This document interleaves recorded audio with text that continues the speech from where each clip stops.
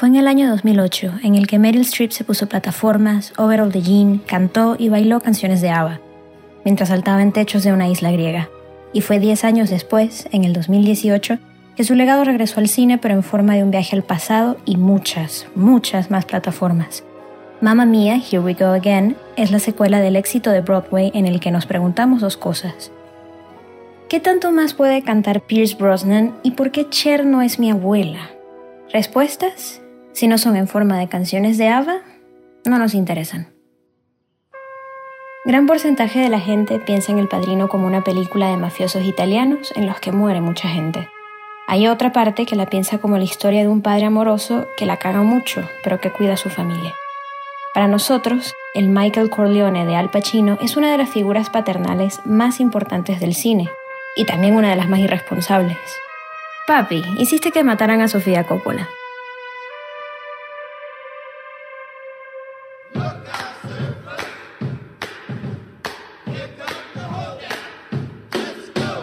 Bienvenidos a Vicio Propio, el único podcast sobre cine, hosteado por mí, Oriana Mata. Y hosteado por mí, Humberto González. En el mundo, el único podcast sobre cine en el mundo, hosteado por nosotros, Oriana y Humberto.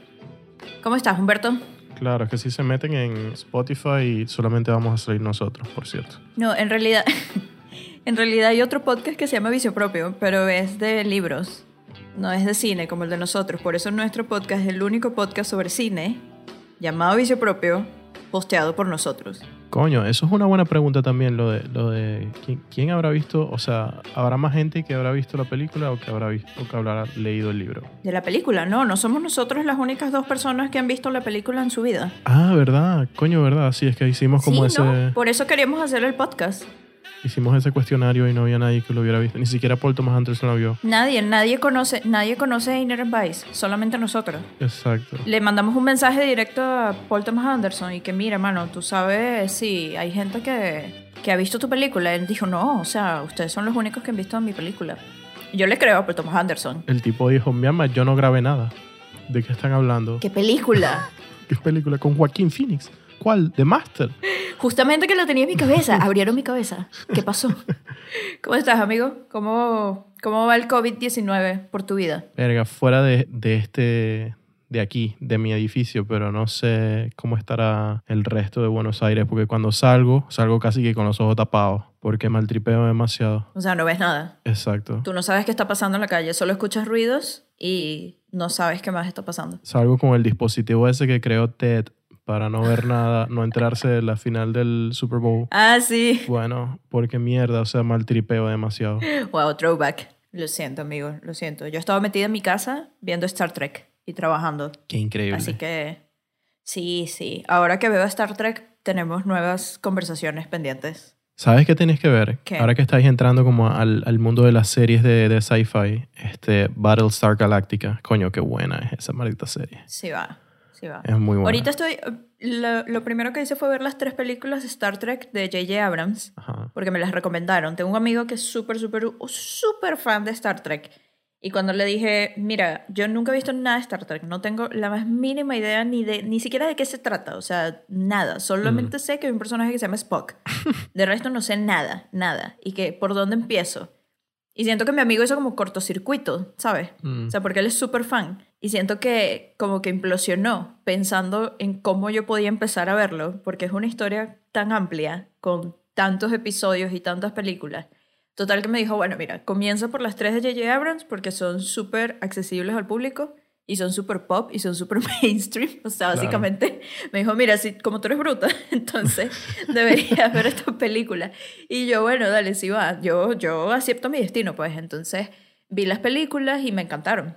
Me gustó muchísimo. Entonces ahora estoy viendo como los mejores episodios de Original Series. Del original. Ajá. Entonces, lo que iba a decir es que si alguien, por casualidad, ya vio todo Star Trek o vio mucho de Star Trek y me quiere recomendar qué episodios ver de Original Series, soy toda oídos, porque estoy sacando mi lista de Google. Así que espero sus recomendaciones. Y luego también qué episodios ver de The Next Generation. Bueno, esto no es un podcast de Star Trek, pero puede ser. Sí es un podcast sobre cine.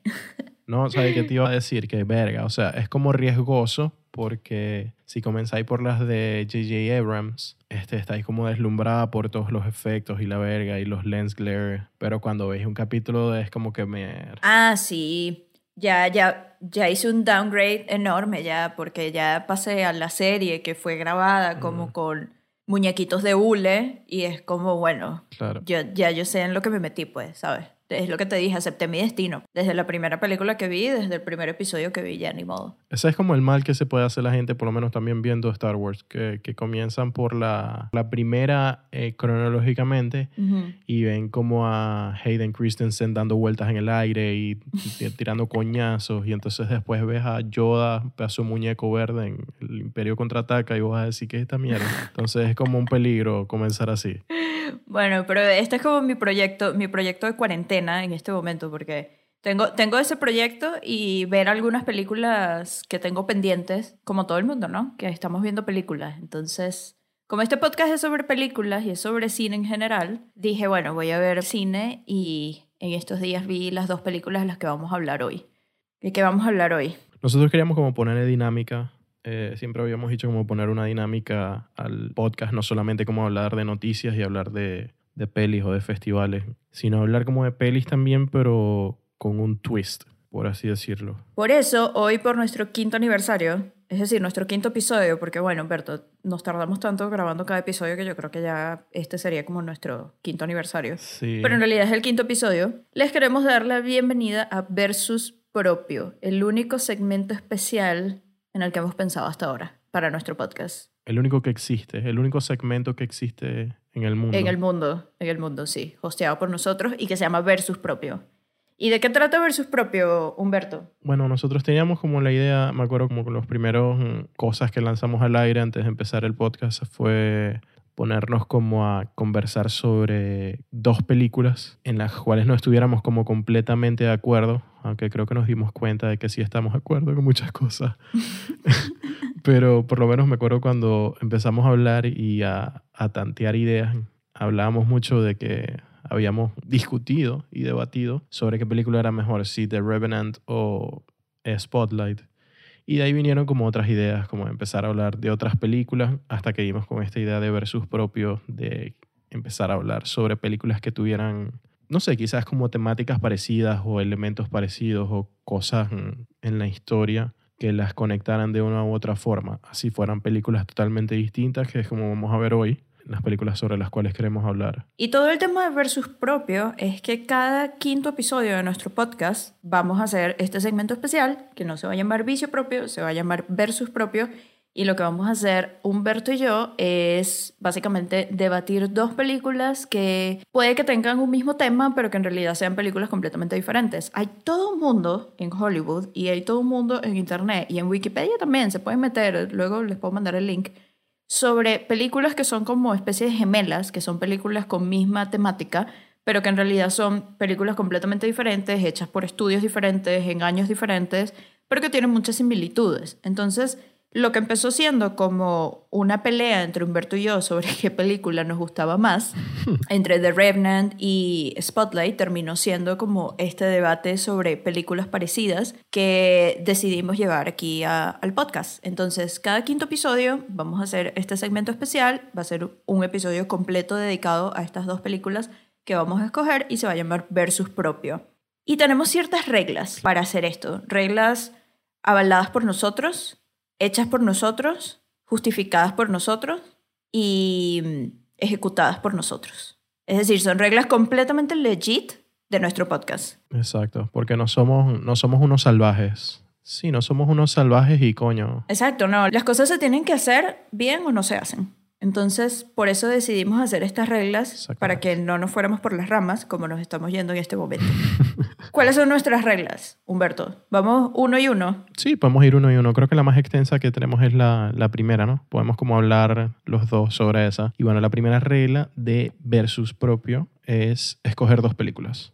Tan sencillo como eso. Qué fácil, qué fácil. Bueno, la dificultad es porque de allí se desglosa como toda una tesis, el resumen de una tesis de cómo tienen que escogerse las películas, porque hay como varios puntos que hay que tener en cuenta.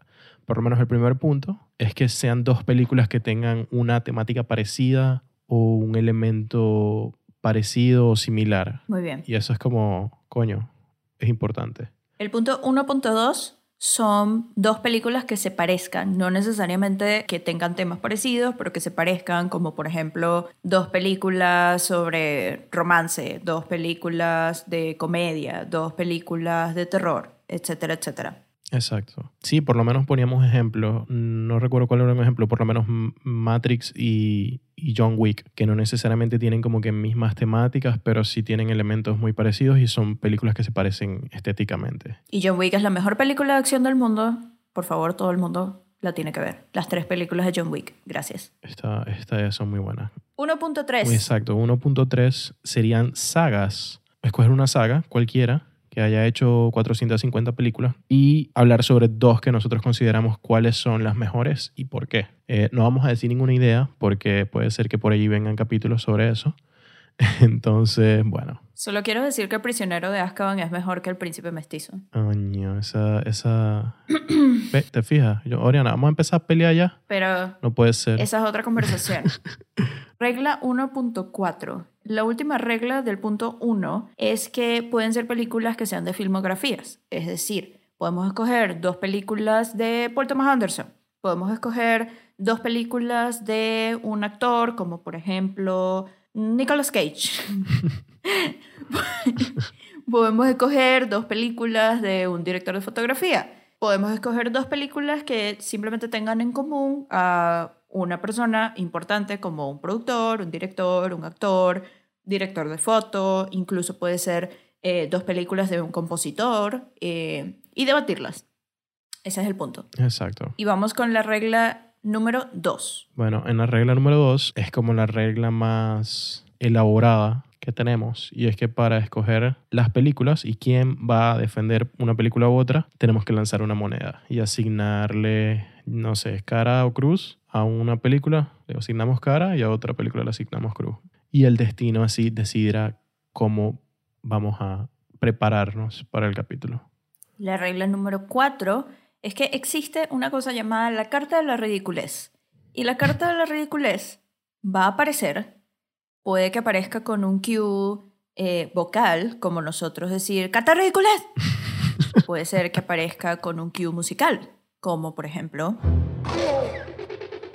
Sí, como por ejemplo Paul Thomas Anderson diciendo Carta de la Ridiculez y es porque, o sea, ya lo grabamos, ya vamos a Paul y... Exactamente. Y la carta de la ridiculez significa que en nuestra búsqueda de defender a la película que nos tocó, de repente vamos a decir algún argumento que sea completamente ridículo. Como por ejemplo, esta película es mejor porque el diseño del cuarto del protagonista es mucho mejor que todo el arco del héroe del protagonista de la otra película. Y ahí es cuando yo te voy a decir, mi pana, esto se merece una carta a la ridiculez porque no vas para ningún lado, no vas para el baile.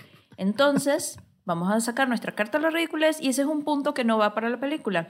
Así que estás perdiendo. Y tenemos una quinta y última regla. Sí, y la quinta regla es como la más difusa porque no sabemos todavía qué hacer. Y es decidir... Este es un trabajo en proceso, amigos. Esto se va descubriendo solo. Exacto. Esto es un work in progress. Sí. Es como una película de Drake Doremus. No tiene guión, va libre como el viento. Exacto. Vamos a ver qué pasa al final. Y es decidir un ganador. O bueno, no sé. Vamos a ver qué decidimos al final, ¿no? Lo importante es como hablar sobre las 2 películas y al final decidir algo. Aún eso lo estamos ajustando, así que tengan paciencia, por favor. El tema con Versus Propio es que es un segmento que está siendo como bastante libre para nosotros porque sí, puede ser que de repente hagamos un debate formal de las 2 películas donde yo tenga una posición y Humberto tenga una posición y decidamos cuál es la mejor película entre las 2. Puede ser que sean 2 películas que a los 2 nos gusten mucho, por ejemplo, y en vez de hacer un debate de cuál es la mejor, sería más bien como un análisis o un repaso de las 2 películas después de verlas, en las que pues podemos resaltar cuáles son las cosas parecidas a las películas, en qué difieren, algunos detalles especiales sobre la película y en general por qué son tan parecidas o qué tienen que las hagan especial. Entonces, tal vez en ese tipo de episodios no vamos a escoger una ganadora, pero lo que sí queremos es ir formando unas especies de digamos, referencias o llamémosle puntos de partida sobre cómo evaluar estas películas. Claro. Por qué son parecidas, por qué no, etc. Entonces puede ser que en algunas sí encontremos un ganador y puede ser que en otras ganen las dos porque el juego es bonito y porque lo que queremos es ver películas. Entonces es muy difícil hacer que una película pierda. Es muy difícil. Sobre todo películas que nos gustan. Sí, tiene que ser como la película esa de la momia que hizo Tom Cruise, que ya perdió. O sea, tú dices la momia que es con Tom Cruise y ya perdió ya. Esa es otra regla, de hecho. Vamos a escribirla. Entonces, habiendo presentado las 5 reglas inquebrantables de nuestro segmento Versus Propio, vamos a pasar con el volumen 1 de Versus Propio, con las 2 películas maravillosas que escogimos, pues, ¿cuál es más? Sino Mamma Mía, Here We Go Again y El Padrino 2. Con algunos años de diferencia los dos, decidimos escoger estas películas, como lo dice muy bien la regla número 2 de nuestro segmento Versus Propio. Dejamos que el destino decidiera quién iba a defender cada película y qué pasó. ¿Qué nos dijo el destino? Creo que el destino habló y a pesar de que yo quería defender a Mamma Mía, Here We Go Again, porque creo que habría sido como más un reto porque no la había visto, de hecho, antes de esto. Pero bueno, me toca defender El Padrino 2. Me tocó hacer rewatch. Qué difícil, amigo. Qué difícil Sí. tarea. Son como 45 horas de película, pero se te va muy rápido. Y a Brianna le tocó defender su película, en este caso Mamma Mía, Here We Go Again. Que más bien yo creo que esto era como una forma de engañarme a mí, que vamos a hacer un versus, yo no sé qué, y lo que querías es ver la película otra vez. Yo todo lo que quería era ver Mamma Mía. O sea, Exacto. esa era mi única meta.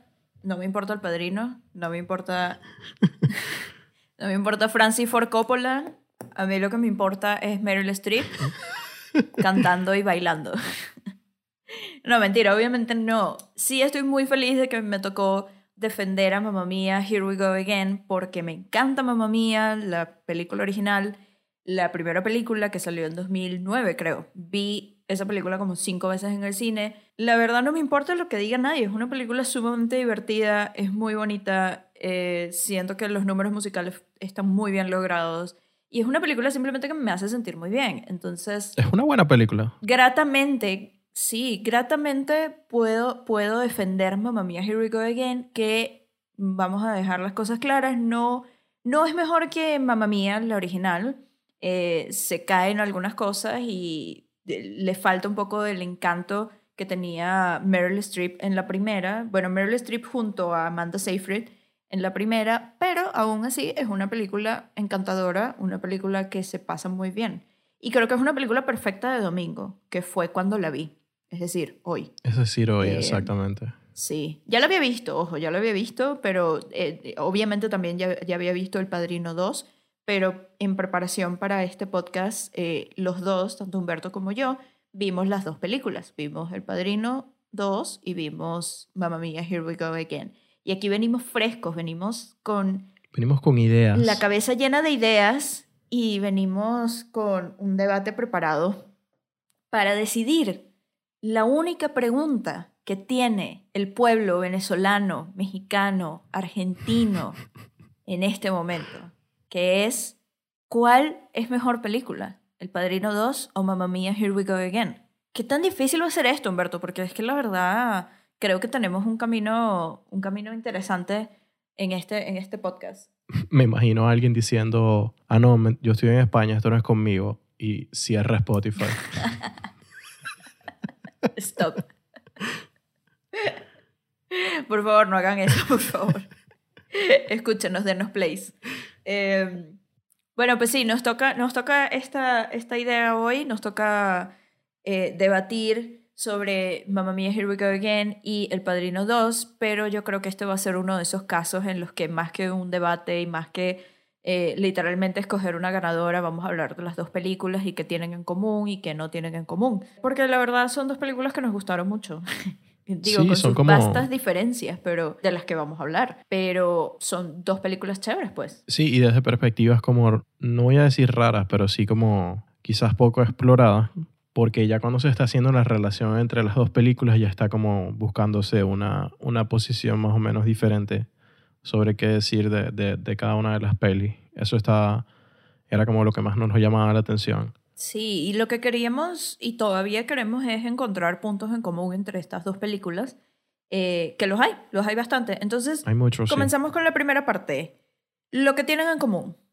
¿Qué tienen en común estas películas? Comenzando por el aspecto más básico, que es que son secuelas. Las dos son segundas partes de unas primeras películas. Exacto, sí, creo que eso es como lo más... bueno, es una segunda parte de una peli, listo. También habíamos... otra cosa que teníamos como en cuenta es que en las dos películas se presenta como una relación padre e hijo o en el caso madre e hija. Y esa es como otra de las cosas obvias de cada una de las pelis. Sí, sobre todo porque sobre todo en las primeras partes de estas dos películas, es decir, las dos que escogimos son segundas partes, en sus primeras partes se presentaba una relación de padre e hijo entre Vito Corleone y Michael Corleone, en el caso del Padrino 2, y en el caso de Mamma Mía, la relación entre Donna y Sophie, que es su hija. Luego tenemos estas segundas partes, en lo que también tienen en común es que las dos películas empiezan con los padres de las primeras películas ya fallecidos en la segunda, no aparecen los papás en las segundas, ya han muerto y han muerto fuera de estas películas y ya comenzamos con esa premisa. Sí, y está esa exploración de esa relación como para llegar al otro punto de qué cosas tienen en común las películas. Y el fuera de campo juega un papel muy importante porque se explora la relación de ellos dos, pero ya los padres están muertos. Entonces es como eso que nos lleva a este punto, que es que se explora la relación de ellos a través del pasado. O sea, yéndonos al pasado de la vida en este caso de Donna y de Vito, como para saber cuáles son sus orígenes, las historias de ellos dos y saber cómo de dónde vienen las cosas que están viviendo. En este caso Michael y... se me olvidó. Y Sophie en el presente. Sophie. Exactamente. Recuerden que Humberto vio la película hoy y le dio skip a muchas partes. Yo le iba a decir Amanda a la personaje. ¿Se puede decir Amanda, no? Sí, creo que sí. Pues sí, también se le puede decir Amanda. Lo que tú digas, amigo. Pues sí, en estas dos películas que escogimos, viajamos al pasado a conocer los inicios de las vidas de estos padres que luego, digamos, fueron como las personas que criaron a estos dos protagonistas, que son Michael y Sophie. Y otra cosa que tienen en común, por ejemplo, es que los papás de los protagonistas, es decir, Vito Corleone y Donna Sheridan, viajan a nuevos países para comenzar de cero. En el caso ultra famoso de la escena de Vito Corleone siendo niño, llegando a América y viendo la Estatua de la Libertad y le asignan un nuevo apellido y tipo está comenzando completamente desde cero, es el caso de él que viaja de Italia a Estados Unidos. Y en el caso de Donna, ella vive en Inglaterra y se muda a Grecia. Pasa primero por París, pero se muda a Grecia buscando algo, buscando un nuevo comienzo, buscando libertad, buscando seguir sus sueños. Entonces los dos al final comienzan en un país nuevo, que es donde crían a sus hijos. Michael Corleone nace en Estados Unidos y Sophie Sheridan nace también en Grecia. Y bueno, entonces en el próximo punto o en la próxima elemento que tienen en común estas dos pelis es que en el presente Michael y Sophie tienen o toman acciones diferentes como para reescribir las cosas, ¿no? Cosas que sus padres hicieron en el pasado, ellos quieren como de una u otra forma cambiar el rumbo de su futuro, por así decirlo, como tomar ellos control sobre sus vidas y no que las cosas que hicieron sus padres sean los que ya escriban o moldeen todo lo que va a suceder en sus vidas. Y eso es como una de las cosas más... A mí son como una de las temáticas que más me gustan de por lo menos El Padrino, en ese sentido. Que creo que explora un poco más a profundidad que Mamma Mía. Bueno, pues sí, evidentemente. El Padrino además es la historia esencial, digamos, sobre las relaciones paternales y la herencia como moral, económica, social que tiene, bueno, cultural también, que tiene Michael sobre Vito, que es su papá. Pero pues sí. Si tú hubieras dicho eso, yo te hubiera respondido y que, bueno, obviamente, Oriana tiene una tercera película, o sea... También, aparte. Luego, otro punto que tienen estas películas en común es la música.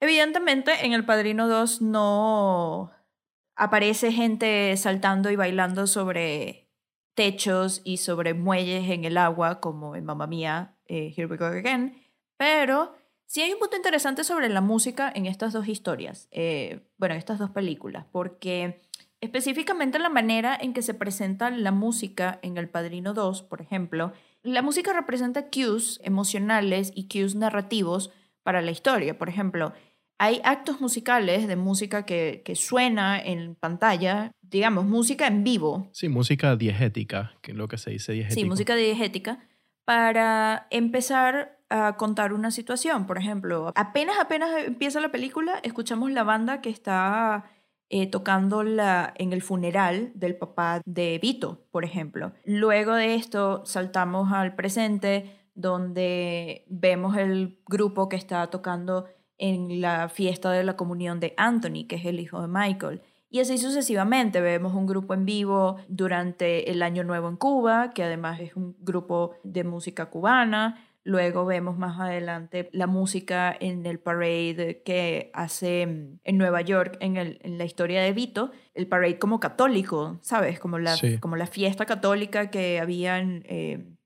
no estoy segura la verdad qué fiesta era, o qué estaban como celebrando alguna virgen, yo creo. Sí, que está la virgen como con los billetes, los dólares y todo ese peo. Sí, pero no estoy segura qué fiesta era. No sé si es algo como muy neoyorquino o algo muy italiano o algo simplemente muy católico de lo que no tengo como... Capaz era como una Semana Santa o algo así, no lo sé.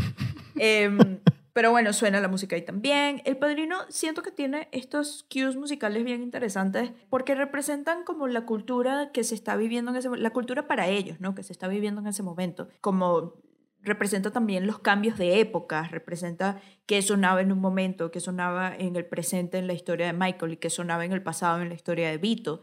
Y más pasado en la primera historia de Vito, por ejemplo. Entonces la música tiene como este elemento emocional y cultural en El Padrino 2. Bueno, la música diegética, porque la música extradiegética pues, también es súper italiana, es súper bonita, pero yo hablo específicamente de la música en vivo.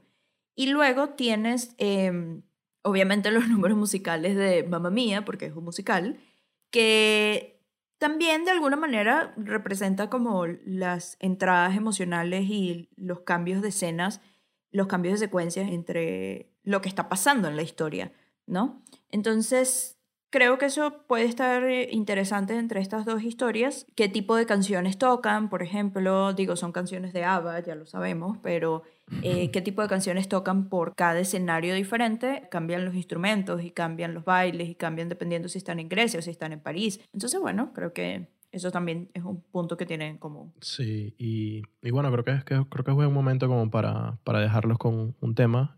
Invitamos a ABBA aquí al estudio. No, mentira.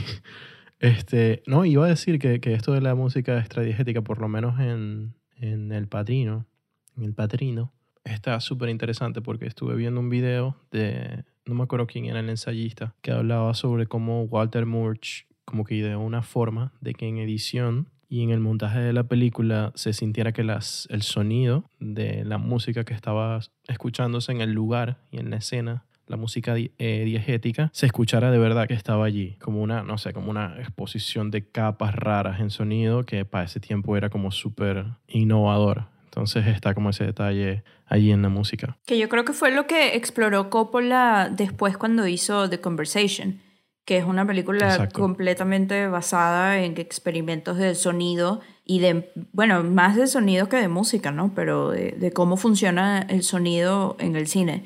Y cómo funciona también en la vida. Creo que entra más como en el plano del sonido que de la música que uno le agrega a la película porque está sonando en el momento. No es como una música que tú le agregas después, pero la idea es que se sienta eso, que está sonando como en el momento. Sí. Y es arrechísimo. Me parece súper interesante cómo dan con esas ideas Walter y el señor Coppola, el papá de Sofía. Pero bueno, el siguiente punto que queríamos como destacar entre las cosas en común es que los protagonistas, en este caso, bueno, los protagonistas, los hijos, piden como ayuda o consejos a personas que están muy cercanas a ellos para encontrar como una forma de encarar lo que viene o lo que esas cosas que ellos quieren cambiar en su futuro. Y por lo menos en el caso de Michael, hay una escena con su mamá que es increíble, que él le dice que sentía papá, que me parece súper doloroso. Y la mamá le dice como que, trae la pasta. Y, y bueno, Sophie, en el caso de Sophie en Mamma Mía, Here We Go Again, es ella y su relación con las amigas de su mamá, de Donna. Que era como la familia más cercana que tenía también. Exacto. Otra cosa que tienen en común las dos películas es que en el presente, por alguna razón, los dos hijos, que son los protagonistas de las películas, tienen problemas matrimoniales.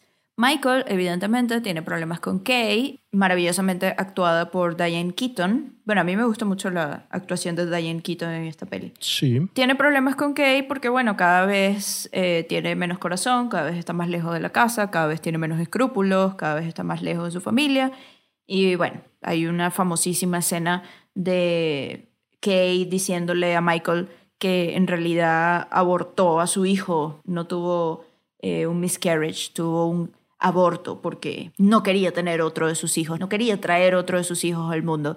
Y la verdad, estoy bastante de acuerdo con ella. Michael se ve como un terrible padre. Sí, esa es como la escena que quebranta de verdad ya la relación, porque hasta ese momento Michael estaba muy metido en la idea de defenderlos a todos, de cuidarlos a todos. Sí. Hasta ese momento que es como de verdad allí se quiebra todo. Que ahí es cuando pierde a su familia. Exacto. O sea, ahí es cuando empieza como el declive de Michael Corleone, que termina de ser en la tercera película, pero ahí empieza el momento en el que deja de ser un hombre de familia, como lo fue su papá, toda la vida. Y ni siquiera es que se enfoca tampoco en su familia mafiosa. No se enfoca en ninguna de sus familias. En realidad lo que quiere es poder, y un poder diferente al que tuvo su papá. Pero de eso luego hablamos en las partes en las que difieren las dos películas. Dale. El tema es ese, que entre Michael y Kay hay serios problemas en su matrimonio, y también entre Sophie y Sky en Mamma Mia, Here We Go Again hay problemas matrimoniales. Creo que estos problemas son un poco más superpuestos que obviamente los de Michael y Kay, pero yo estoy aquí para defender a Mamma Mia 2. Entonces yo diría que son problemas muy, muy adecuados a la Válidos. situación por la que están pasando, que básicamente Sky le están ofreciendo un trabajo muy bueno en otra parte del mundo, y al mismo tiempo Sophie no quiere dejar la islita donde tiene el hotel que hizo para su mamá. Entonces, ¿qué problema? ¿Qué problema? Al final todo se resuelve muy bien. Sky llega montado en un yate con dos de los papás de Sophie, y todo el mundo lo ve cuando se reencuentran y se dan un gran abrazo y un beso, y todo es felicidad. Entonces es un final muy diferente al de Michael y Kay, lamentablemente. Sí, hacen un karaoke ahí, un mega karaoke en una isla en Grecia, que arrecho. Goals. Bueno, o sea, la discrepancia viene en este siguiente punto, que si bien ellos quieren como que cambiar el rumbo de sus vidas, haciendo cosas diferentes, ellos siempre están como en constante búsqueda y aprobación de sus padres, y eso es lo que causa mayores complicaciones. Por lo menos en el caso de Michael, el carajo quiere como de verdad comenzar una vida un poco diferente, pero no es como imposible. De escena tras escena hay como un obstáculo, y la aprobación paternal se va como viendo más y más latente, porque, o sea, como que buscan forzarla, por lo menos en el caso de Michael, que es el que más tengo presente. Y eso es lo que hace para mí tan interesante el personaje de Al Pacino, de Michael Corleone, que el coño quiere ser su papá, quiere hacer las cosas como las hizo su papá, pero obviamente viven como en un mundo totalmente diferente ahora, y no es tan fácil. Bueno, en eso yo difiero, la verdad, porque creo que eso es de las cosas en las que no tienen en común la película, pero lo que sí tienen en común es que buscan la aprobación de sus papás, los dos, tanto Michael como Sophie, de una manera como emocional, diría, espiritual, más que emocional, espiritual, porque bueno, sus papás ya no están aquí, ya fallecieron.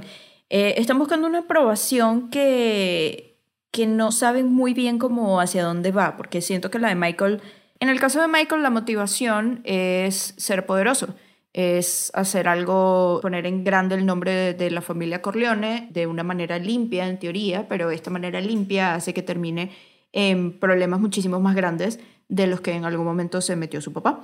Pero pues sí, buscan los dos la aprobación paternal. Otro punto extraño en el que se parecen estas películas, bueno, no es extraño, no sé si fue a propósito, la verdad, pero los dos protagonistas de las películas estaban en el negocio de los hoteles. Porque en teoría el negocio legal de Michael Corleone es en parte tener hoteles en Las Vegas. Y el negocio de Sophie, la hija de Donna, es la posada hotel, digamos que sería un hotel boutique, el hotel boutique de la isla de Grecia en la que vivía con su mamá. Entonces, bueno, los dos están en el negocio de los hoteles, quieranlo o no. Sí, creo que ese es el único negocio que puede haber en Grecia, en realidad, como que tener hoteles y turismo, porque ¿qué coño Y el pasa en aceite de Grecia? oliva. El aceite de oliva. Ah, bueno, también. Y bueno, llegamos como a la última cosa en común o aspecto en común que hemos pensado, por lo menos para las dos pelis, y es que en ambas hay dos cameos de gran importancia. Si quieres podemos como repartirlos y tú puedes hablar el de Mamma Mía, porque sé que te encanta el cameo al final. Yo creo que podemos dejar esto para la última parte de lo que vamos a hablar, que es específicamente cameos. Pero lo que tienen en común es que tienen dos cameos importantes en literalmente la última escena de las dos películas. Sí, ¿no? En El Padrino es la última escena. Ahora no me acuerdo. No, no es la última escena. No, en El Padrino hay otras cosas después. Hay otras cosas, sí. Pero bueno, como en una de las últimas escenas, en una de las últimas secuencias. Y bueno, son dos cameos muy importantes. Pero pues sí, esto es más o menos lo que tienen estas dos películas en común que nosotros pudimos ver en este revisionado de las pelis. Otra cosa es que, por ejemplo, Humberto, creo que estas pelis tienen tanto en común porque básicamente cuando se empezó la producción de la segunda película de Mamma Mía, el director, Ol Parker, y el productor, que era Richard Curtis, creo. Sí, Richard Curtis. Bueno, no sé si te acuerdas de Richard Curtis por películas como Love Actually o For Weddings and a Funeral, tipazo. Decidieron hacer esto a propósito, o sea, decidieron que la secuela de Mamma Mía se pareciera al Padrino 2 para poder contar la historia de Donna. Y creo que la verdad fue un esfuerzo bastante decente de las partes de esta película, porque sí creo que es una idea interesante poder haber contado la historia de Donna de esta forma. Claro, creo que le aporta como mucho a la historia y la relación que ellas tenían en la primera película, y como no contar con Meryl en la segunda parte, algo tenía que hacerse. Que creo que ahí hay dos cosas también parecidas, que es que Meryl Streep no quiso hacer la secuela y por el otro lado Marlon Brando tampoco quiso. Pero aquí yo tengo que defender a Mamma Mía 2, yo tengo que defender a Meryl Streep. Meryl Streep no es que simplemente no quiso hacer la secuela, no hables tan mal de Meryl Streep de esa manera. El tema con Meryl Streep es que ella no hace secuelas. O sea, no es que es esto específicamente porque no quería seguir la historia, es que Meryl Streep famosamente no hace secuelas de películas. Está como en su contrato. Sin embargo, le gustaba tanto la historia de Mamma Mía y la pasó tan bien que cuando le ofrecieron el papel para la segunda parte dijo, mira, ¿sabes qué? Yo no me voy a meter en este berenjenal de nuevo porque ya lo hice una vez pasada, lo hice con energía, canté, bailé, me monté en techos y hice yo no sé cuántos números musicales, me puse plataformas, la pasé increíble, buenísimo. No lo voy a hacer de nuevo. O sea, pueden estar muy seguros que no lo voy a hacer de nuevo.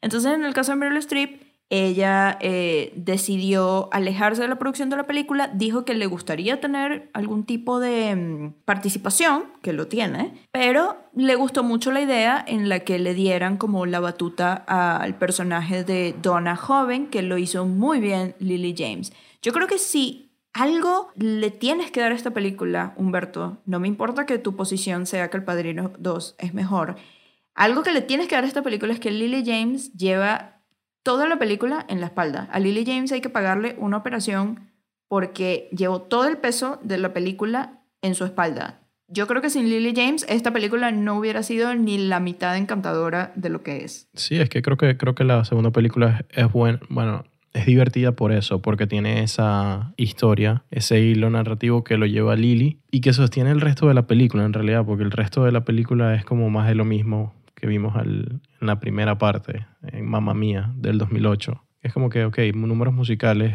está bien, pero hay como un spice de Lily James y las relaciones que tiene con los papás. Estoy haciendo air quote, papás de Sophie, que es lo divertido de toda la historia. Creo que es lo más interesante en realidad de ella. Y creo que Meryl Streep estuvo como muy... Creo que leí por ahí que estaba como muy feliz con cómo había... Aunque a veces el portrayal o sea, es que eso es lo que no me gustaba, que allí es mejor El Padrino. Es que hay algunas cosas que se ven que están como medio imitation. Lily James con Meryl Streep.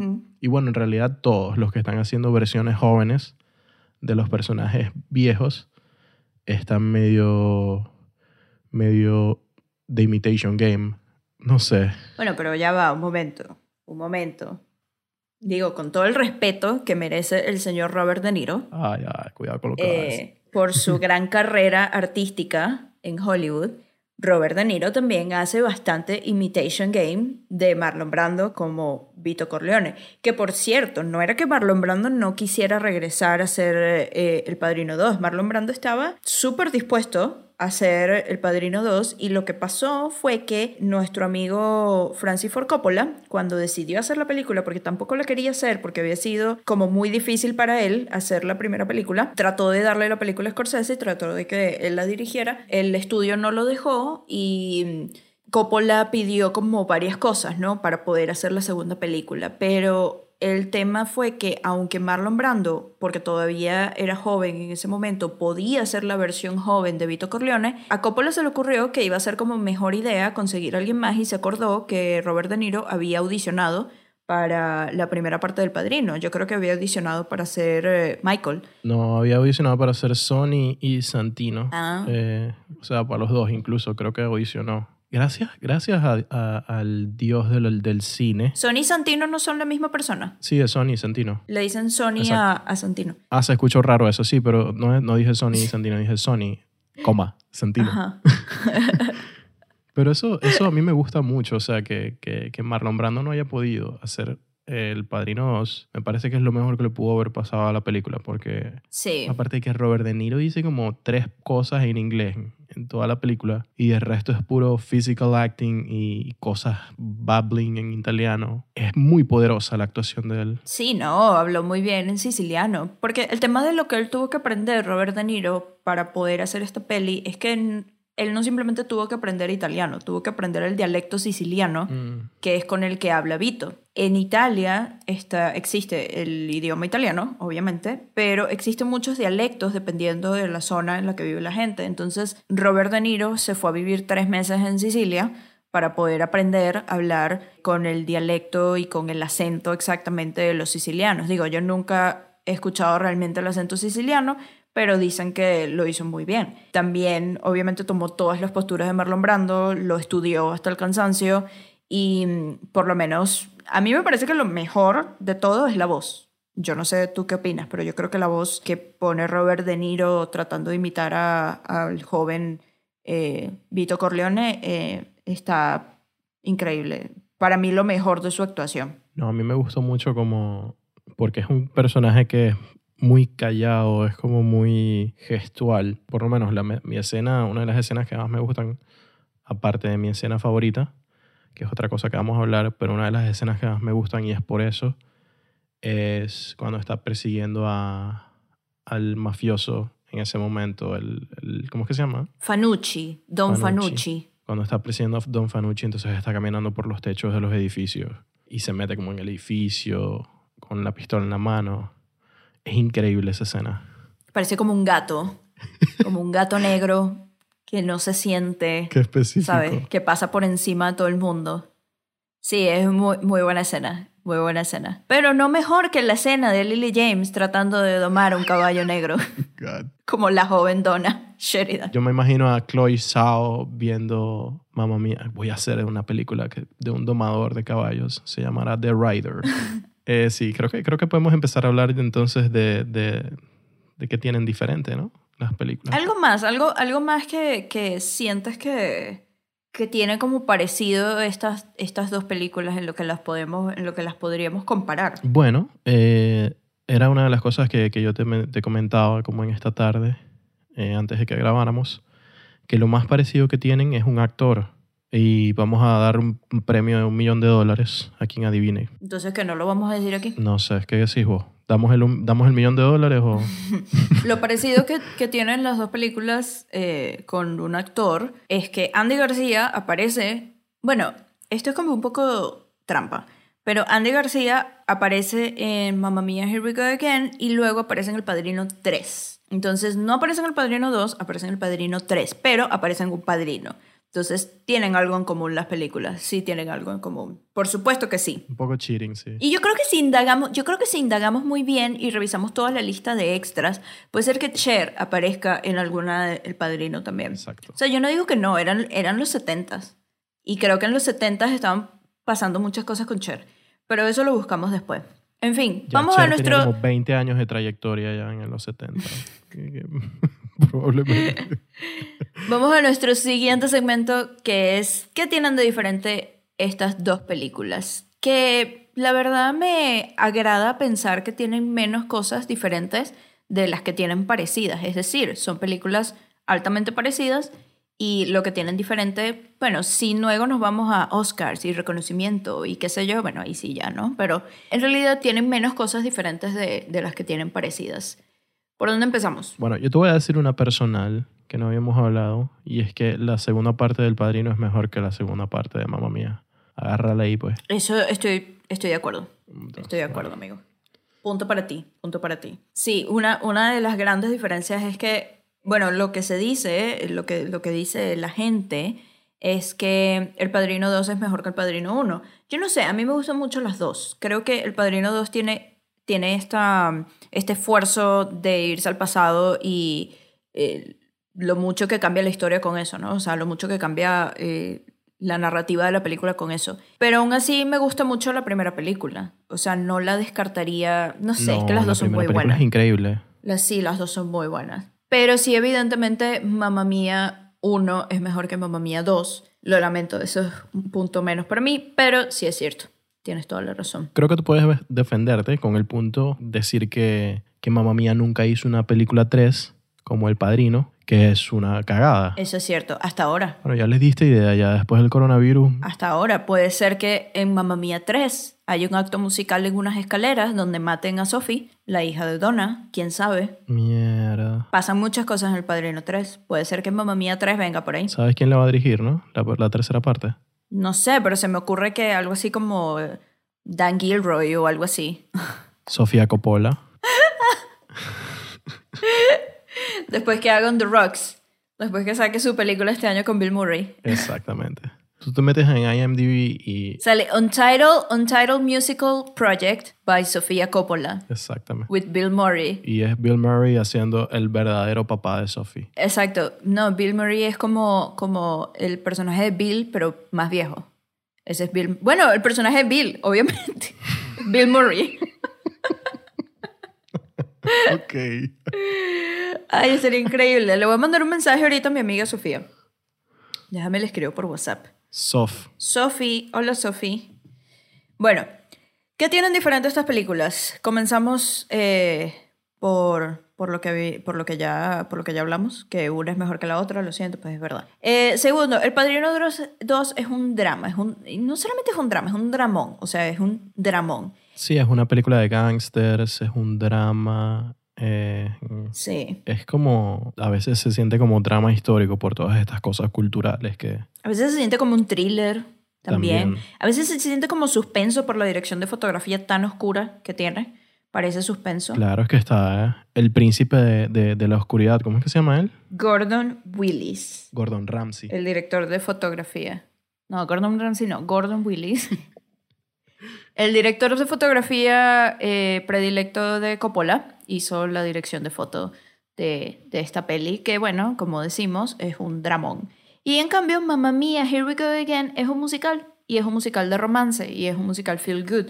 Es bastante diferente cómo te sientes bien después de 3 horas y media viendo El Padrino 2 a cómo te sientes después de 1 hora y media viendo Mamma Mia 2. Claro. No sé si tú notaste una diferencia, pero yo noté una diferencia. Claro, es que yo siento que ver El Padrino es como sufrir desde tus 28 años con alta tensión arterial Sí, Y ves Mamma Mía y es como que, ya tengo ya medicamento para esto. exactamente.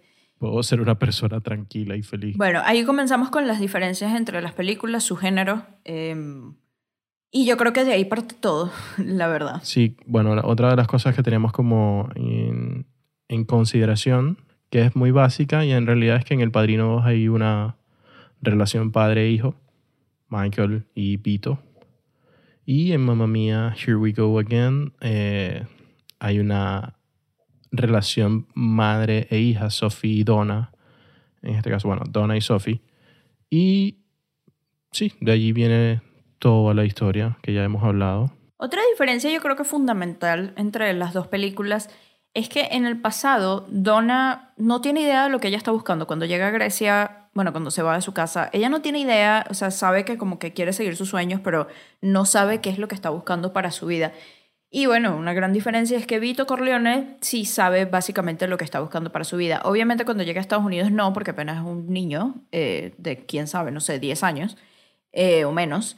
Pero cuando nos encontramos con Vito Corleone ya grande, casado, con un bebé, sí sabemos qué es lo que está buscando y básicamente es la supervivencia de su familia y poder ser un padre proveedor, que luego obviamente esto cambia un poco a ser, bueno, padrino básicamente. Em, pero pues sí, eso es una gran diferencia entre las dos historias que creo que también definen bastante las dos películas. Exactamente. Creo que eso es como lo que marca el inicio del Padrino, desde el Padrino 1. Y lo que marca el final también, bueno, hablábamos de esa escena final con Sonny, que se arrecha porque ya, o sea, Michael no quiere como que no quiere como que lo relacionen con su padre y Sonny le reclama como que, bueno, pero es que soy americano, o sea, si sois americano enlístate en el ejército.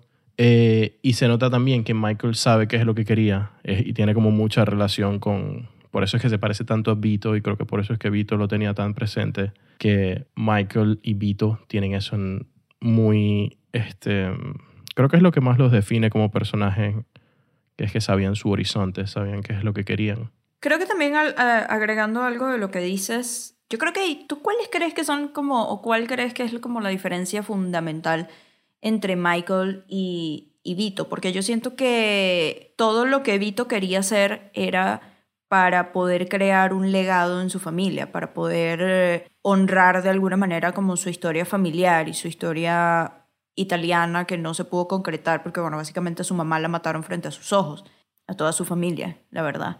Y hay una gran diferencia con Michael, que es que Michael más bien se quiere alejar como de las formas de su papá, que es Vito. Y Michael siente, como toda nueva generación, siento, que él puede hacer las cosas mejor que Vito, pero se olvida de su familia. Incluso una de las cosas que habla Michael con su mamá en esta mítica escena de conversación, le dice, mamá, ¿cómo puedo hacer, o sea, cómo hacía mi papá para no perder a sus dos familias? Hablando como de su familia de la mafia y su familia real. No recuerdo muy bien qué es como lo que le responde su mamá, pero es algo así como de que, o sea, no se pierde ninguna, ¿sabes? Tienes las dos. Y Vito Corleone, nunca la incluso pierdes. hay una gran diferencia en cómo muere Vito a cómo muere Michael. Vito muere feliz en un patio jugando con su nieto y Michael muere solo, abandonado ¿qué es lo que tiene? Como un infarto o algo así, ¿no? Sí, ese como que se cae de repente en la silla en la cual él está sentado y ahí, chao, ahí fue. Sí, y eso es una gran diferencia. Vito quería lo mejor para su familia, Michael quería lo mejor para el nombre de su familia, no necesariamente para su familia, sino para el nombre. Y el nombre siento que es la representación de su papá y es la representación de su historia familiar, pero no necesariamente de él como persona o de su esposa o de sus hijos. A él le valen sus hijos, o sea, sinceramente yo creo que no le importan sus hijos.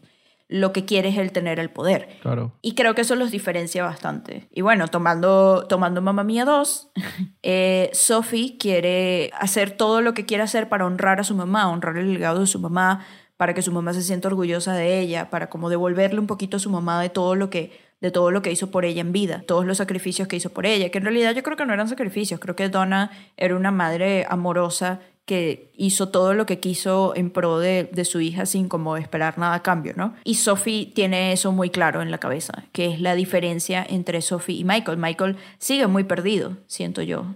Sigue perdido con su identidad y con descubrir quién es él durante toda la película o hacia dónde va él. Entonces sigue, o sea, él piensa, ¿sigo los caminos de mi papá o me voy por algo nuevo y escucho otros asesores diferentes? Claro. En fin, grandes problemas emocionales. Claro, porque creo que, o sea, los problemas por lo menos los problemas de Michael son súper, incluso más incógnitos, porque pierde como al padre en una especie de mundo horrible del cual él no era parte antes, y él se siente como si nunca hubiera sabido de verdad quién era el padre, que creo que no pasa con Sophie, que ella en realidad sí tuvo como una relación mucho más abierta con su madre, con Donna, y no es como tan caótico. Creo que lo único caótico es que no sabes quién es tu papá, que es lo que le sucede a Sophie, ¿no? Que de ahí es la premisa de toda la película. Pero no le importa. Tú dices que no le importa, porque toda la base de la película es O sea, como- bueno, al principio sí le importa. Al final a Sophie no le importa saber quién es su papá. A ella lo que le importa es saber que tiene, digamos que no vino de la nada, que tiene una conexión paterna con alguien, que en este caso tiene una conexión paterna con tres hombres diferentes. Claro. O sea, yo lo que siento es que a ella no le importa saber realmente cuál es su padre. O sea, eso no la termina motivando. Exacto. Pero eso habla mucho como de la relación que ellos tenían. O sea, que tenía Sophie con su mamá y que tenía Michael con Vito. Porque por lo menos nunca fue una cosa importante en la vida de Sophie saber quién era su padre. Y eso es como gracias a su mamá. Es como un capricho de ellos en la primera película. Como que, ay, invité a estos tres señores. Y capaz eran como unos culos ahí raros de la mamá. Sí. Pero Michael nunca pudo como tener esa relación que por lo menos sí tuvo Sonny. con Sí, Vito. exactamente. Entonces muere Sonny y queda Michael como que a cargo y es como perdido, o sea, está perdido en todas las... Porque Fredo no da pie No, con hermano, bola. Fredo no joda. Coño, qué buen actor es ese carajo. Fredo no tenía salvación. Qué buen actor es ¿cómo es que se llama él? John Casale. John Casale. No me acordaba el nombre de él. Qué buen actor era John Casale. Creo que esa es como una de las diferencias en las dos películas. Las relaciones que tienen con sus padres o su madre y cómo eso moldea la forma en la que ellos son. Y qué claridad le da cada figura paterna a cada uno. Bueno, y luego también otra diferencia que hay entre las dos películas es que, bueno, en El Padrino hay un aborto y en Mamma Mía hay un nacimiento. Digo, puede ser como una cosa muy simbólica, pero la verdad es que sí. O sea, en El Padrino no nace nada, en El Padrino todo se muere. Que eso la verdad es parte de las otras diferencias, que esta la voy a decir yo también, pero es otra diferencia fundamental entre las dos películas, que hablan mucho de las dos películas. En El Padrino hay exactamente 21 muertes más que en Mamma Mía 2. ¿Y sabes cuántas muertes hay en Mamma Mía 2? Coño, 20. No, hay 0. 0 muertes. 0 muertes, Humberto. Mentira. ¿Qué mamá mía viví yo entonces? Bicho, yo no sé qué viste tú, pero en Mamma Mía hay 0 muertes y en El Padrino hay 21 muertes. Creo que eso te habla mucho de grandes diferencias entre las dos películas. Estoy pensando sí en El Padrino 2, pero no, en realidad es en El Padrino 1, donde sí hay nacimientos que nacen los hijos Sí. de Michael. Sí, es verdad, en El Padrino 2 no nace nadie. No hay como que ni una pizca de felicidad. Dios mío. Se muere todo, mi pana. Se muere el matrimonio, se muere la familia, se muere la mamá, se muere todo el mundo. Coño, qué chimba esa.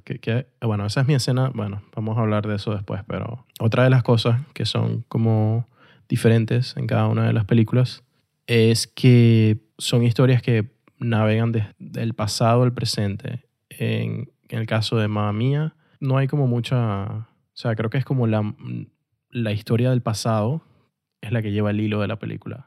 A diferencia de en El Padrino, que son muy pocas, muy contadas las escenas en las cuales vemos a De Niro, pero son muy poderosas. Sí, son segmentos muy separados. O sea, son segmentos que sabes cuándo van a empezar, cuándo van a terminar.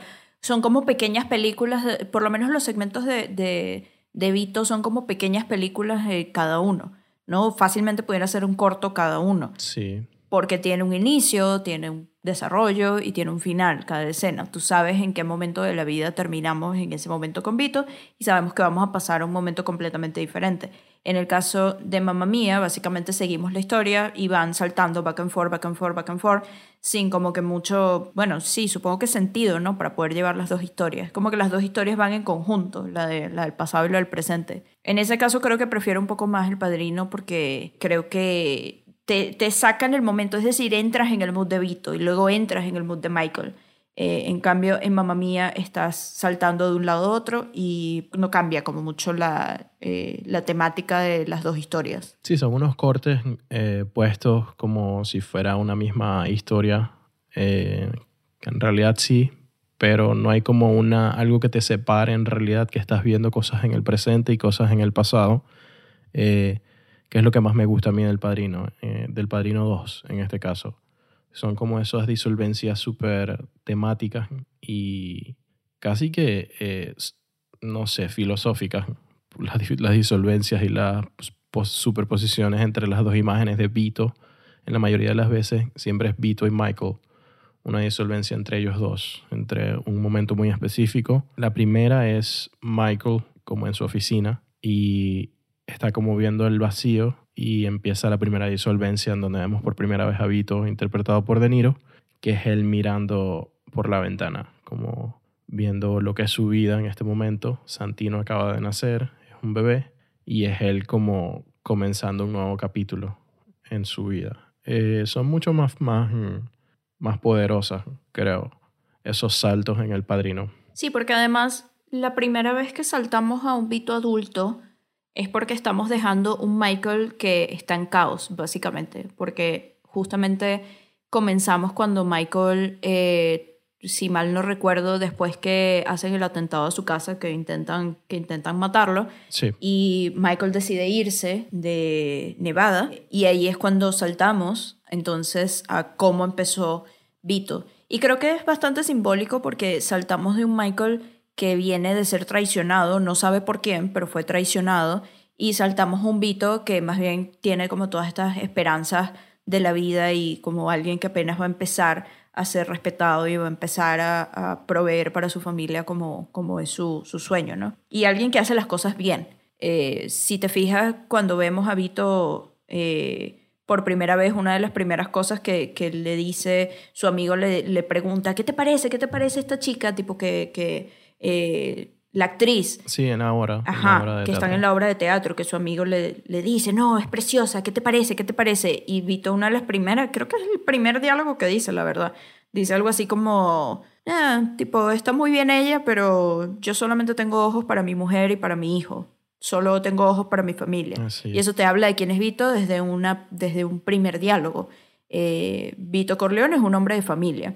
Michael Corleone es un hombre que acaba de ser traicionado por su familia. Entonces, grandes diferencias entre los dos personajes. Exacto. Y creo que esto es como un buen segue para hablar sobre el próximo como segmento de este capítulo, de este episodio de Vicio Propio. Y es como, ¿cuál fue tu escena favorita? ¿Cuál fue la escena favorita en Mamma Mía y en El Padrino? Y como para aprovechar lo que estabas diciendo, creo que esa es mi escena de verdad favorita en El Padrino, en toda la película. Creo que por un valor sentimental, pero también como en lo que representa en la película. Y creo que tiene como una pizca, y voy a diferir un poco contigo, en que si bien es un Vito correcto en ese momento, la obra dice mucho sobre relaciones con el padre y con la madre. Y lo último que vimos con la madre de Vito fue que le pegaron un tiro en el pecho y la mataron. Y no hay como ninguna señal de sentimentalismo ni nada en Vito cuando está viendo la obra de teatro. Entonces creo que hay algo raro ya allí en el personaje de él.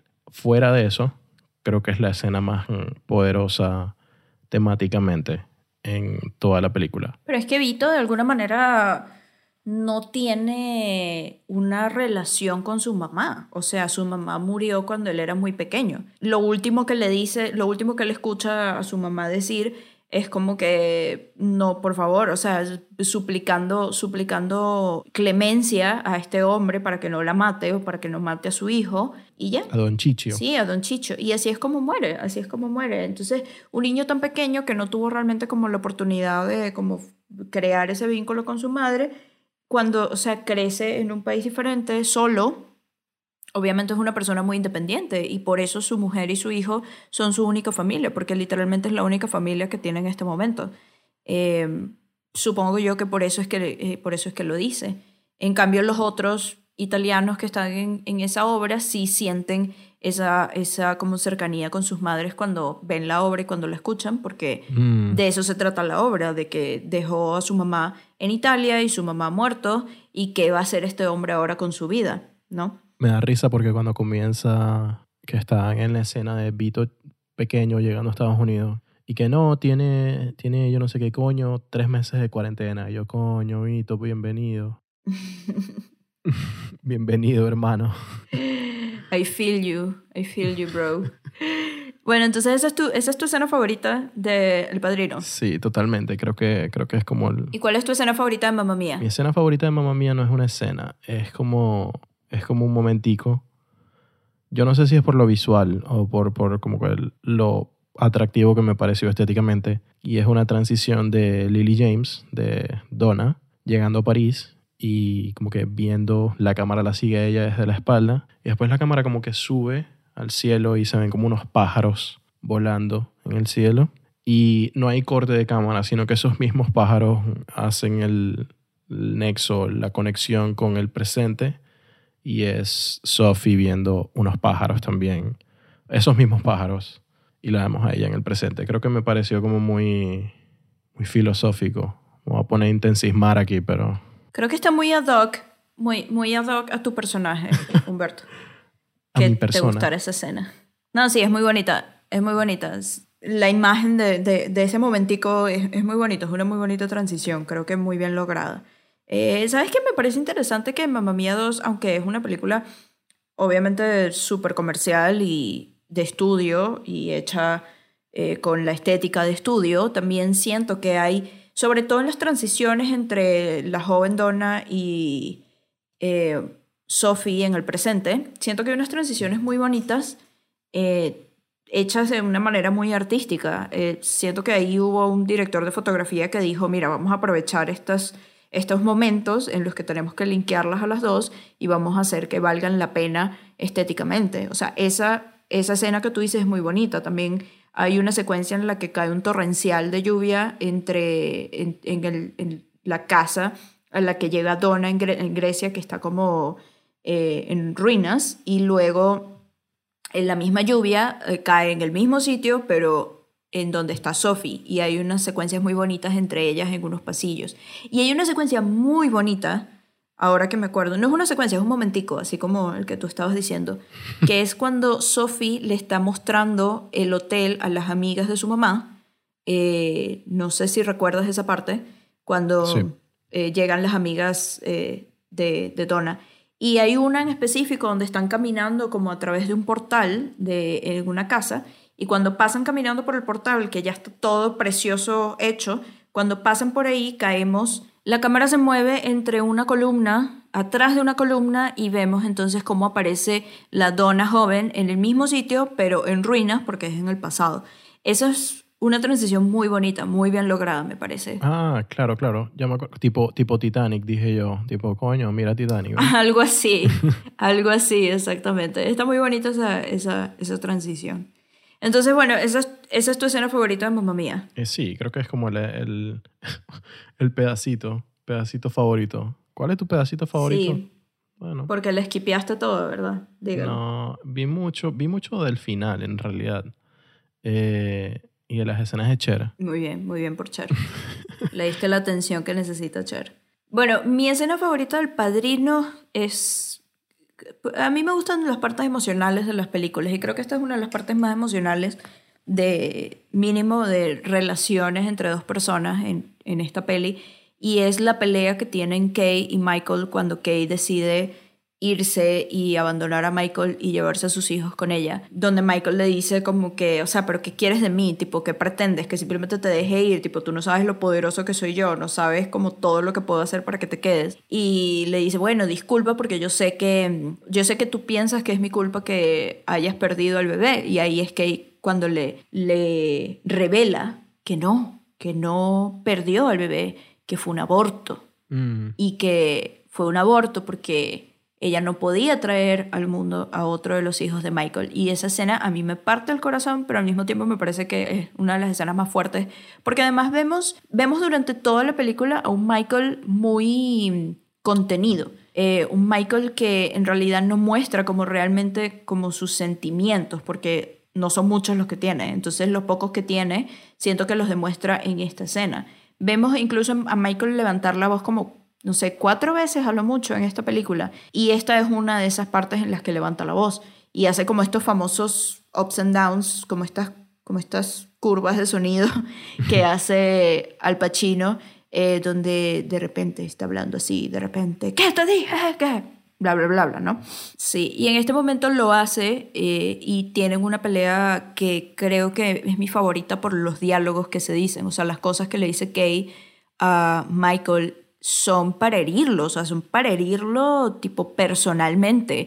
Lo único en lo que ella tiene poder en su vida en ese momento era ese hijo que tenía en el vientre y que ella decide abortar porque no quiere traer al mundo a otro hijo de Michael Corleone, porque sabe que estos son niños que van a estar malditos de por vida, básicamente, con la herencia de su padre. Esa es mi escena favorita. Creo que también me gusta que le hayan dado esa escena a Diane Keaton. Obviamente siento que cada actor pidió tener una escena, una gran escena mínimo, aparte de Al Pacino y Robert De Niro, y siento que esta es la escena de Diane Keaton y está muy bien lograda. Me gusta mucho.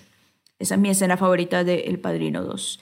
Y bueno, de Mamma Mía 2, Here We Go Again, mi escena favorita creo que son 2. La principal, mi favorita es el último número musical en el que cantan Super Trooper, pero la verdad es que no sé si cuenta como una escena porque literalmente es el número musical de los créditos. Se me hace sumamente divertido. Y la otra escena que me gusta es la de el otro número musical en el que cantan Dancing Queen y se me hace sumamente divertida esa escena porque representa como todo lo hopeful y lo bonito que es la historia y que también es un guiño a la primera película y cómo se cantó esa canción en la primera película, y siento que trae como toda la esperanza a esta película que hasta ese momento había sido como un poco triste por la muerte de Donna, ahora vuelve a ser como brillante y vivo como ella, ¿no? Eso diría que es mi favorita. Creo que es como el número que más me divirtió. Dancing Queen, sí. Como skipping en la primera película. Coño, qué bueno. Qué buena canción. Sí. ¿Y cuál diríamos que son las peores escenas de las dos películas? Berro. Bueno, yo creo que la escena que menos me gustó, y yo no sé si era porque yo estaba como fuera de tono o no estaba como en el mood para ver una película, un musical así, pero creo que en la primera escena de Mamma Mía, Here We Go Again, me tiró como fuera de contexto. O sea, venía de ver El Padrino 3, El Padrino 2, y yo dije, mierda, voy a ver un musical ahora, no me siento en el mood. Y creo que ya estaba ya medio predispuesto. Entonces, por eso es que no me gustó la primera escena de Mamma Mía, Here We Go Again. Ok. Yo creo que la escena que menos me gustó de Mamma Mía, Here We Go Again, es toda esta secuencia, toda esta, no sé, esta etapa que pasa Donna con el joven Harry.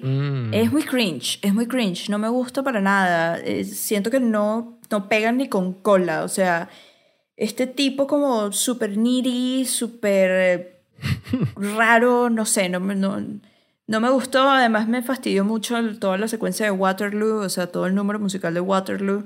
Sí, no me acuerdo de eso. Mierda. Sí, creo que es muy cringe toda esa relación entre Donna y Harry joven. Es como que no te crees esa relación, ¿sabes? O sea, sí te crees las otras relaciones, la que tiene con Bill y la que tiene con Sam, pero la que tiene con el Harry joven es como muy montada y eso no me gustó. Creo que él es como el personaje que a mí menos me gusta de los 3 que escogieron. O sea, él es el actor que menos me gusta más bien. De los tres que escogieron para interpretar a los actores que son los papás. Sí, está como demasiado...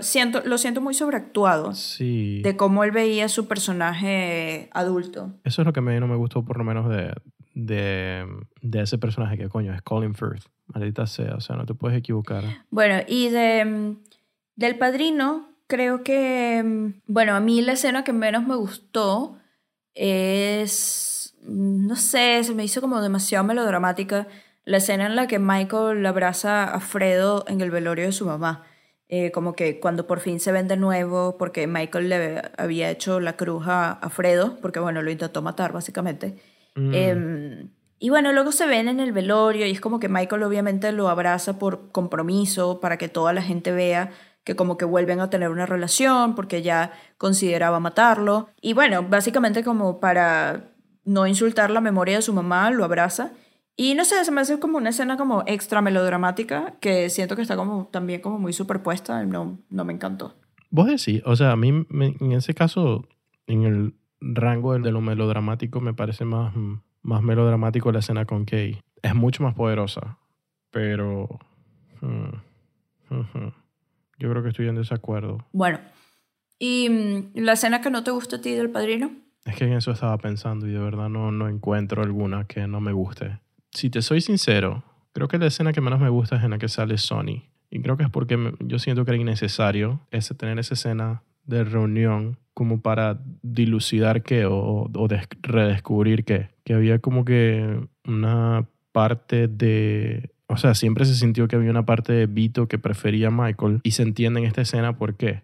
Por su convicción o por su manera de pensar o por las decisiones propias que él toma, y Sonny más bien se siente como una copia de Vito. Yo siento que es una escena como muy caprichosa, que lo que representa es cómo Michael como tomaba sus propias decisiones o cómo él tomaba como su propio camino. Exacto. ¿Sabes?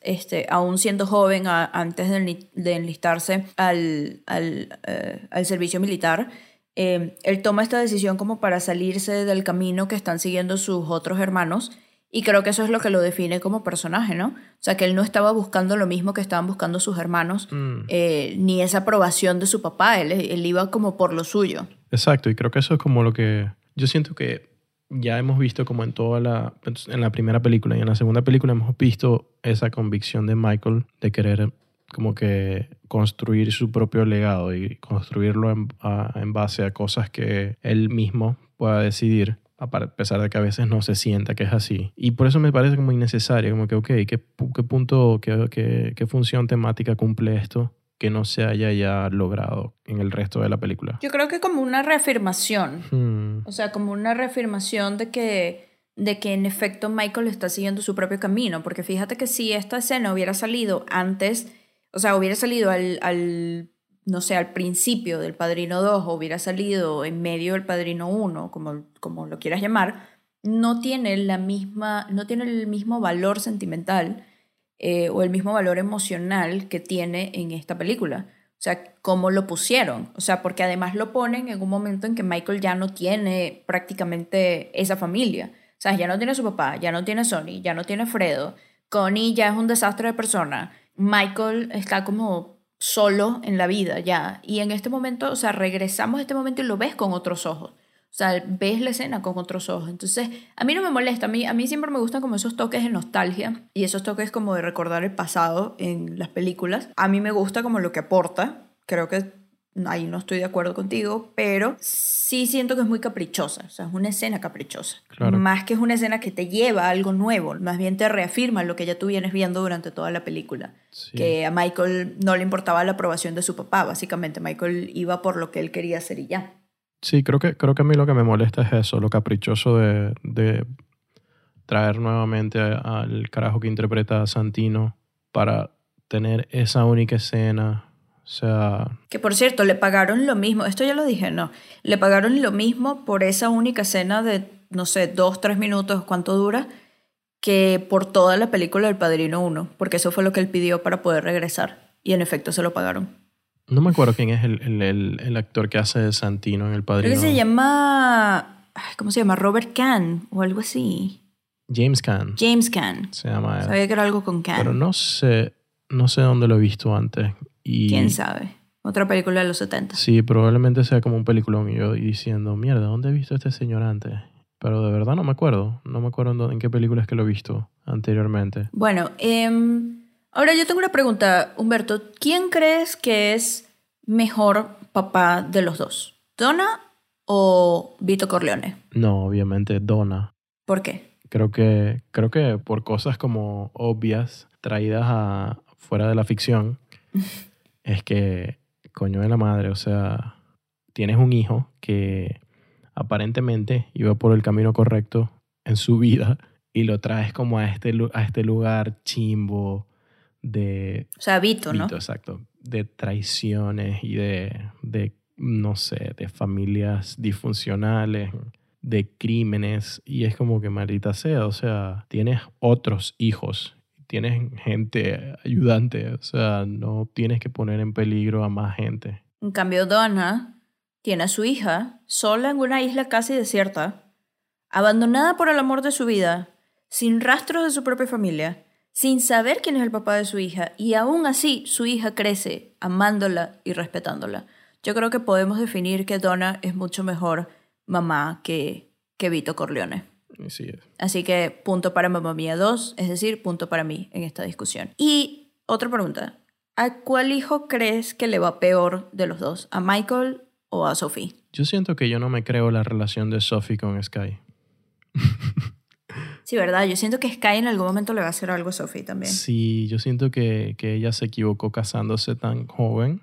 Estoy 100% de acuerdo con las cosas que se dicen en la película. ¿Quién es el que dice eso? Que tiene miedo de que se esté casando tan joven. Creo que es Donna, ¿no? Alguien menciona algo así. No me acuerdo. Y ¿Pero en la primera o en la segunda? no me acuerdo si en la primera o en la segunda. Todo es un pasticho para ti. Exacto. Entonces, para mí es como un futuro medio chimbo el que él tiene por delante. Sin embargo, bueno, tiene su hotelito en su isla de Grecia. Tiene un bebé con un hombre que mal que bien ama. Tiene 3 papás. Tiene, Qué bien. Sí, tiene todo un soporte emocional de gente que la quiere. Que tiene Michael. Mucho dinero.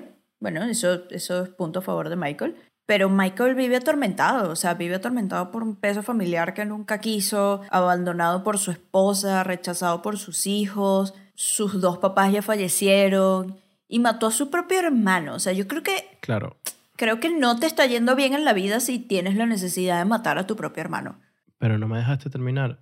Yo siento que tampoco, o sea, bueno, poniendo los dos contextos son muy diferentes. Obviamente Michael tiene como que un futuro mucho más gris que el de Sophie, pero vuelvo como a ese punto. Creo que Sophie tampoco toma como una decisión muy... Porque a mí es lo que más extraño me resultó, esa relación entre ella y ese hombre esposo que tiene. No sé. Bueno, se conocieron en la isla, la pasan buenísimo en el mar y, o sea, creo que Sophie tiene como una relación muy inocente con Sky, que se sale un poco como de las relaciones convencionales que tendrías como en otras circunstancias.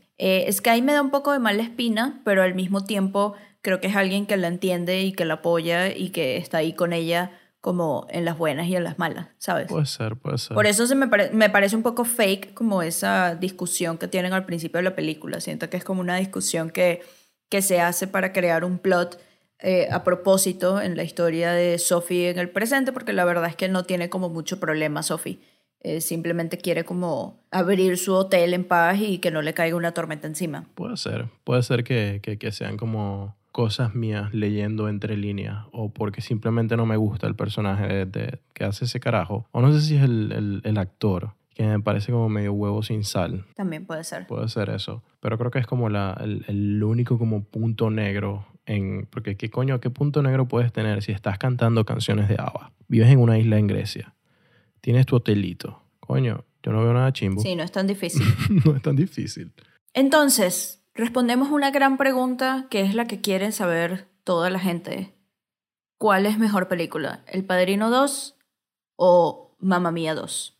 Here we go again. La gente tiene esperando para llegar a esta conclusión y saber cuál es la conclusión a la que llegamos desde los 70 no me acuerdo cuándo fue que salió El Padrino 2, y dijeron, mierda, tiene que salir otra película en el 2018. Y esperaron hasta el 2018. A que saliera Mamma Mía, Here We Go Again. Y todas sus respuestas fueron contestadas.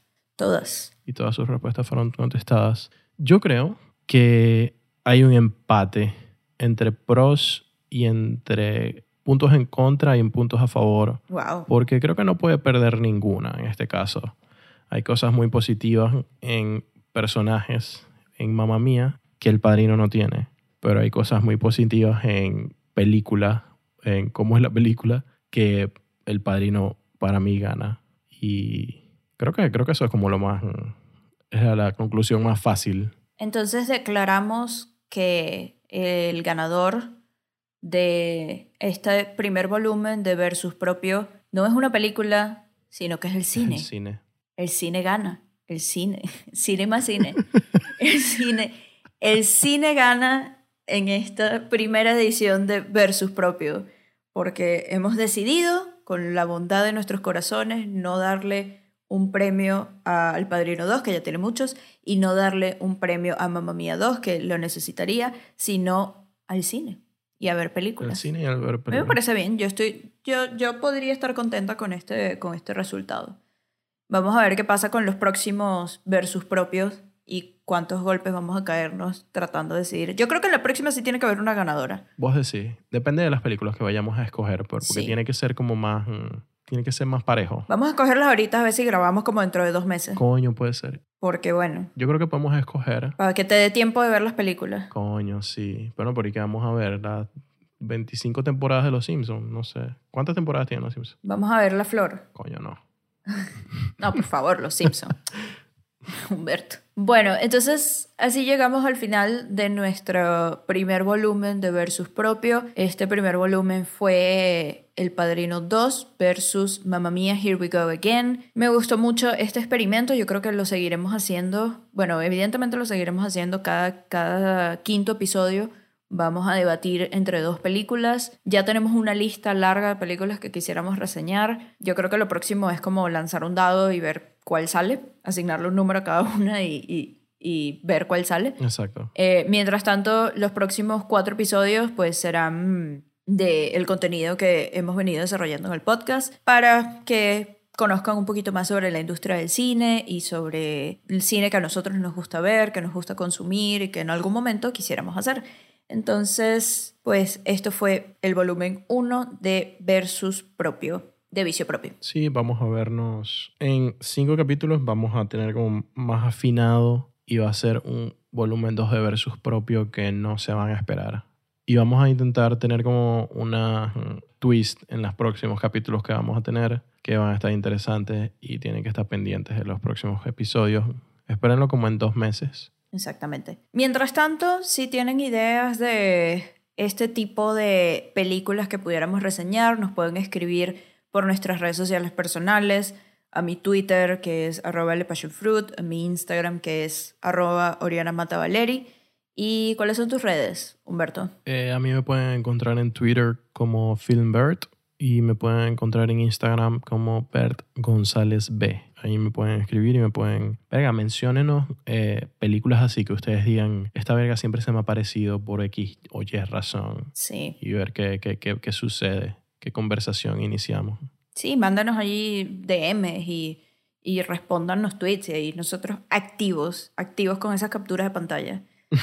Bueno, Vicio Propio es una producción de Attico Lab. Nosotros somos sus hosts, Oriana Mata y Humberto González. Este episodio fue editado por René Andrade. También lo pueden seguir en sus redes, @René_Wab en Twitter. Y la preciosa voz que escucharon al principio de este episodio es de Oriana Camejo. Gracias, Ori, por prestarnos tu voz. Puede ser que te volvamos a llamar para el próximo 5º episodio. Por favor, no nos digas que no. Ahí llegamos como a algún acuerdo. Muchas gracias por escucharnos. Si les gusta el podcast, lo pueden compartir. Nos pueden escuchar en Spotify, en los podcasts de iTunes. Nos pueden escuchar en Stitcher. Nos pueden escuchar en TuneIn. Y también nos pueden escuchar en nuestro hosting, que es Podbean. Podbean es nuestra página, si mal no tengo entendido, es atticolab.podbean.com. Allí pueden escuchar el podcast. Sin embargo, cuando publiquemos este episodio, vamos a publicarlo como con todos estos links para que lo tengan a la mano.